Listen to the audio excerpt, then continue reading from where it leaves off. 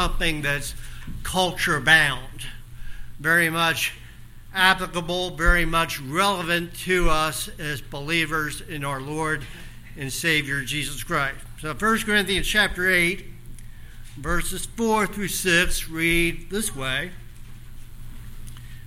Therefore, as to the eating of food offered to idols, we know that an idol has no real existence, and that there is no God but one.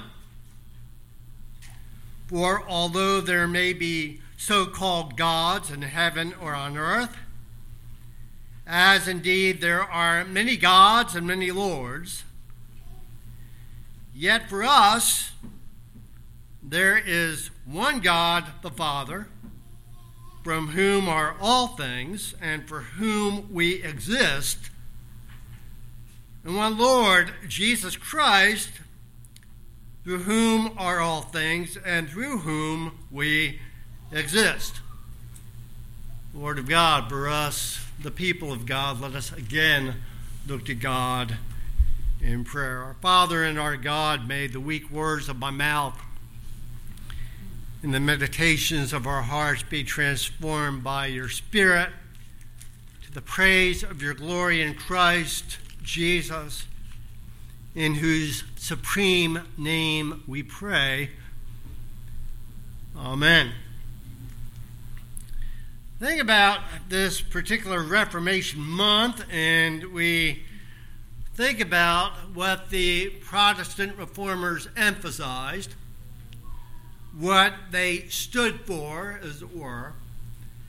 And one of the key things that they addressed and that they affirmed and that they were unbending about was that church history and church tradition are not equal to the Word of God written. Now, of course, heritage is important. The writings of the church fathers and other theologians are valuable. And yet it is in no way on equal footing with the Word of God written. We are a confessional church. We adhere to the Westminster Standards. The Westminster Standards are the framework, the interpretive grid by which we understand what the Word of God teaches about a number of things, and yet the Word of God written is superior even to that confessional standard of faith that we uphold. That's one of the truths. Word of God alone is authoritative for the thinking and the behavior, the worldview of believers in Jesus Christ. And in no way does Jesus Christ share headship over his church with the Pope or with anyone else. That too was emphasized by the reformers, and many of them paid dearly for that affirmation, that declaration, that stand that they took. Jesus Christ alone is Lord. And that is not some whimsical piece of thinking on the part of the reformers. It is part of the Word of God. We have looked at a portion of Scripture this morning. There are many gods and lords out there. But for us, there's one God. His name isn't Allah. It's the Lord God Almighty. And there is one Lord who is King of Kings and Lord of Lords. His name is Jesus Christ. Paul here addressed an extremely pluralistic audience. Pluralism was worshipped, not the God of the Bible. And Paul, without backing away, without walking on eggshells, said, there's one God, and his Son is our Lord. And he is the second person in the Trinity. And besides him, there is no avenue of salvation. There never will be an avenue of salvation apart from the Redeemer, the King of Kings, the Lord of Lords, the Savior, Christ Jesus. And we live in a time where this sort of affirmation, this stance, is frowned upon, which is ironic, if not comical, because people protest things all the time. If you're on social media for any length of time, people are protesting Trump, or people are protesting a Democrat. They're protesting all kinds of things politically. People even protest whether or not Star Wars The Last Jedi belongs in the canon of Star Wars entertainment. People protest things all the time, and yet, somehow, in our society, in our culture, if you bring up the fact that there is one God and one way to salvation, and that Jesus Christ is the exclusive Lord and Savior of his people, and that without him people have no hope of being saved, you have somehow crossed the line. But that's what the Reformers emphasized. That's part and parcel of what it meant historically to be a Protestant. What are you protesting? We protest all that and anyone who would affirm that Jesus Christ is not exclusively Lord, that he is one of many avenues of salvation, as if he didn't suffer enough in the Garden of Gethsemane when he cried out, Father, Father, take this cup away from me, nevertheless, not as I will, but as you will. And we discount, we trivialize the uniqueness, the supremacy, and the lordship of the Messiah when we are silent, when his majesty is being mocked or ignored. We're Presbyterians and we are Protestants. We believe key truths. If these key truths are secondary or even trivial, then there is no compelling reason to be Protestant or Presbyterian. And it may well be that more than a few American churchgoers should just join a civic club and not become involved with a particular Christian community of faith that endeavors to serve the Lord Jesus Christ and worship God in spirit and in truth, if these key truths mean little or nothing to them. For us, Paul says, there's just one God, the Father. And there is but one Lord, Jesus Christ. He is the author, the finisher of our faith, and the exclusive source and the giver of salvation. Let's pray together. Lord and our God, much more can be said, but gracious God, you are the one who have sent your Son. And he is everything to us. He is our all in all. May it ever be thus, that we, without shame, with diplomacy to be sure, but with firmness and without shame, present Jesus as Lord and Savior, so that others would appreciate all that he is and all that he has done and all that you will yet do through him for all those who truly believe in and belong to the King of Kings and Lord of Lords, Jesus Christ, in whose perfect name we pray. Amen.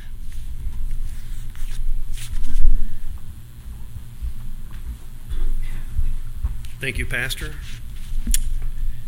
Our other text for today will be from Romans 9, from verse 13. I think it's a general rule that if you've got a text, you've got a sermon.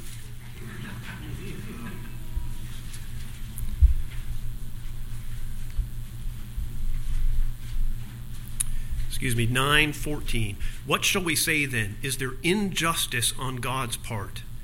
By no means. Let's pray. Lord our God, we pray that you would bless the preaching and the hearing of your word, that you would open up our hearts to you, Lord God, in such a way as that we might receive the things you have for us.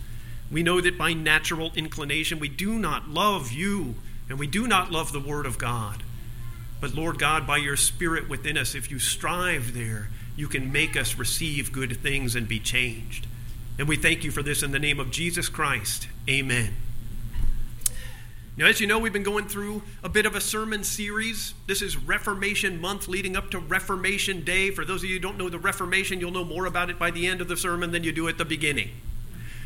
But the Reformation is an incredible event that happened 500 years ago when the church was actually not doing very well. Now, many of you might look out at the world today or even the landscape of the United States of America and think to yourself, man, the church is a mess. Well, think of the church as being this mess times 10.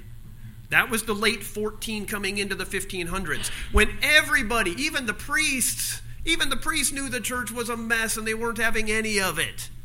Now, we'll hear a little about possibly the most important figure next week, Martin Luther. But today we're going to talk about the most controversial figure, John Calvin. And you might think to yourself, wait a minute, if we're doing a sermon from the Bible, shouldn't we just talk about things from 2,000 years ago? Well, that's not how the Bible works. The Bible is not a fixed book in history to be drawn back there all the time. The data from the Bible is to be applied to exactly our contemporary situation and state. And that means everything that happened in the last 2,000 years and even today is fair game for the application of Scripture to contemporary conditions. Don't you think? And one thing we can do is we can go back and look at the great minds in history, the great pastors, and still hear their sermons from then. Someday, if I live so long, I might be talking about, you remember Gary Jones? And read from you a text that he wrote, which was a great commentary upon Scripture at the time and place, right? Now, this guy, John Calvin, most people either love him or hate him. I remember I was trained as a child to hate him. Right? I grew up and my dad was a pastor in the Assemblies of God, and then I kind of got all, Baptist, and I was still, whatever that guy said, it must have been wrong because people do not like him. Then I went through a phase where I had to read the writings of everybody, and one of the things I found is even the pastors in the Baptist church where I was kind of coming into my adulthood, I went in and there were Calvin's commentaries on the pastor's shelf, and I said, Pastor, why do you have that heresy up there? And he said, well, he writes a great commentary. This is the thing about this guy. Everybody might be for him or against him or just lukewarm about him, but his place in history is set. He was the first great commentator to go all the way through Scripture and say, here's what this means, and here you'll understand this text if you do this. And every study Bible you've ever had has been a subscript to the work of John Calvin 500 years ago. We all, in a sense, are in his shadow in one way or another. It's kind of an interesting story. He was born in Noyon, France, in the early 1500s. And by the time he was 12 years old, he was a priest over 2 great cathedrals. You might think, how in the world could that happen? This is not, and he brings this up not as a commentary upon his genius, because he was never allowed to preach or teach. He brings it up as a commentary on how horrible the church was, that he was the head pastor of churches. How did he become that? His father bought him the positions with money. Interestingly, just like today, they had treasurers and accountants over entire cities, and his father, Gerard Calvin, was the top bookkeeper of the entire region of France there. So it was a lofty position, and he was the head accountant for the church and other things like that, and there were a few bishops of the church that wanted to seize a certain property. So they came in, and they had legal writs written up, and it was seized by the property of the church, and the owner of the property sued the church. And the church came to him and demanded the books. Now, how many of you use QuickBooks or something like that for your taxes, right? All that stuff? Well, in those days, QuickBooks was a book. And it had written in it money and accounts and all of that stuff. And the church came to him and demanded that they give him the books. And, he swore an oath, not only to the church but to the people, that he would not tamper with the books. I mean, this was considered to be a sacred record. So he refused to give them the books. The next day, he was excommunicated from the church. And you guys know what that meant in those days, right? Nobody had to pay their debts to you. You were only to be buried in unconsecrated, unholy ground. Now we as Protestants know the whole earth is holy. We don't really care as much where we're buried. But at that time, it was a big deal, right? And it ruined him for the most part. He had to go into different cities and places in order to do business. But at the time, Calvin was watching these things, and he only grew in the acclaim of people. After he had gotten to tonsure, his father decided that the field that he was in was too controversial, too ugly, too muddy, so he pulled him out of training for the clergy and put him in law school because he thought his son would do better in a more moral environment. That's how bad the church was. About the time that he finished law school, his father passed away. And when his father passed away, they didn't have funeral homes the way we do now.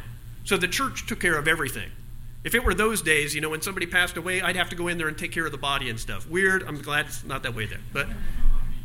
So they took the body to the church, and the church seized the body of Gerard Calvin to make sure it would not be buried in holy ground. Another part of the story is Calvin's brother, Charles Calvin, was the most popular priest in that area of France.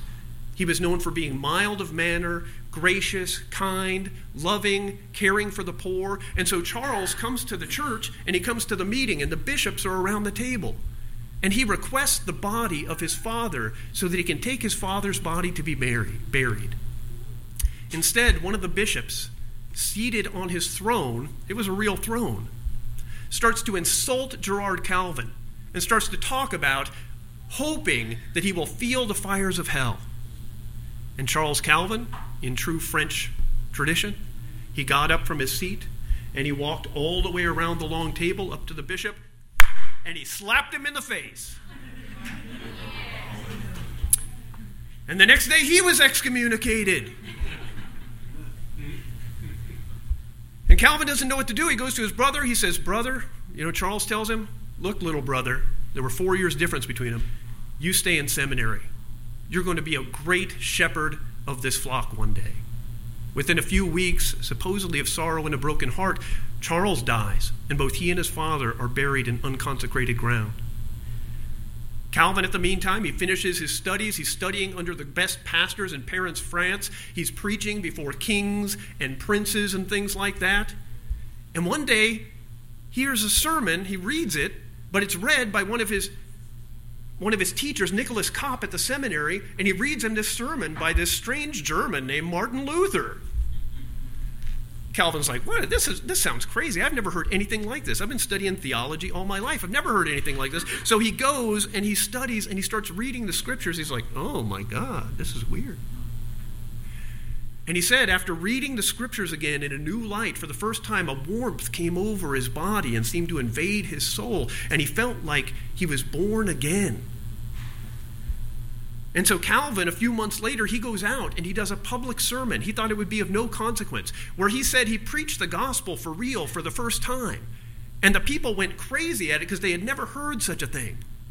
And the king at the time is subject in many ways to the Pope and the bishops, and so they send an army. They make the king send an army to arrest John Calvin. He was at the time 25 years old. They come to his house where he was living. In those days they lived in dorms, and there was a small window in the back. And so all the other students blocked the army that was coming in to arrest him. He grabbed his books and put them in a sheet and tied them up. You can tell what was important to him, right? And he jumped out a small bathroom window. And escaping, he dressed himself as a vine dresser and walked all the way through France until he got to Geneva, a place that was known as a place of safety for political and theological refugees. By the time he got there, he was writing a little tract where he wanted to write down what it is that he thought the Bible said, what many other people, and he believed especially the entire Augustinian lineage for 1,000 years had been saying the Bible said, so that when they read it after he was dead, somebody would know what he had to say. Instead, when he gets there, a very famous pastor in the region, the one that had been the head of the Reformation there, comes to him and traps him in a restaurant, corners him, says to him, John Calvin, you need to be the pastor of this city. We need a pastor in Geneva. There's no one to do the work. I'm covering like 20 cities myself. You need to stay here and preach the gospel of Jesus Christ to these people, or there will be no one, and the Reformation here will fail. And John Calvin flatly refused him. He said, I'm not really into all of this political stuff. I just want to write books. I just want to write books or something. After a couple of hours of trying to convince him, that pastor gets up and starts to walk out. And he turns around, and Calvin says, he looked into my eyes in such a way as I thought that he was invading my soul. And he said to me, John Calvin, may God curse you in your studies if you abandon the people of God in their time of need. And he walked out.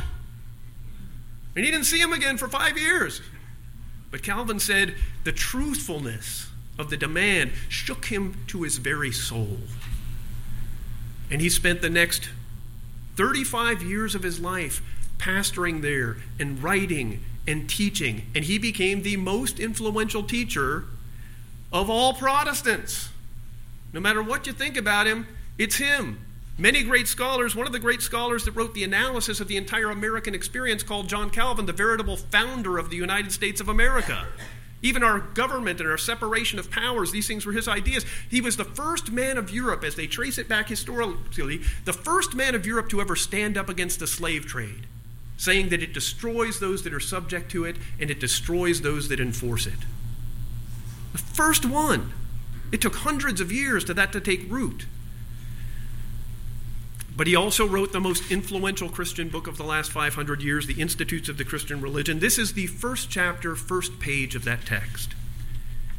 Our wisdom, insofar as it ought to be deemed true and solid wisdom, consists almost entirely of two parts: the knowledge of God and the knowledge of ourselves. But these are connected together by many ties. It's not easy to determine which of the two precedes the other and gives birth to the other.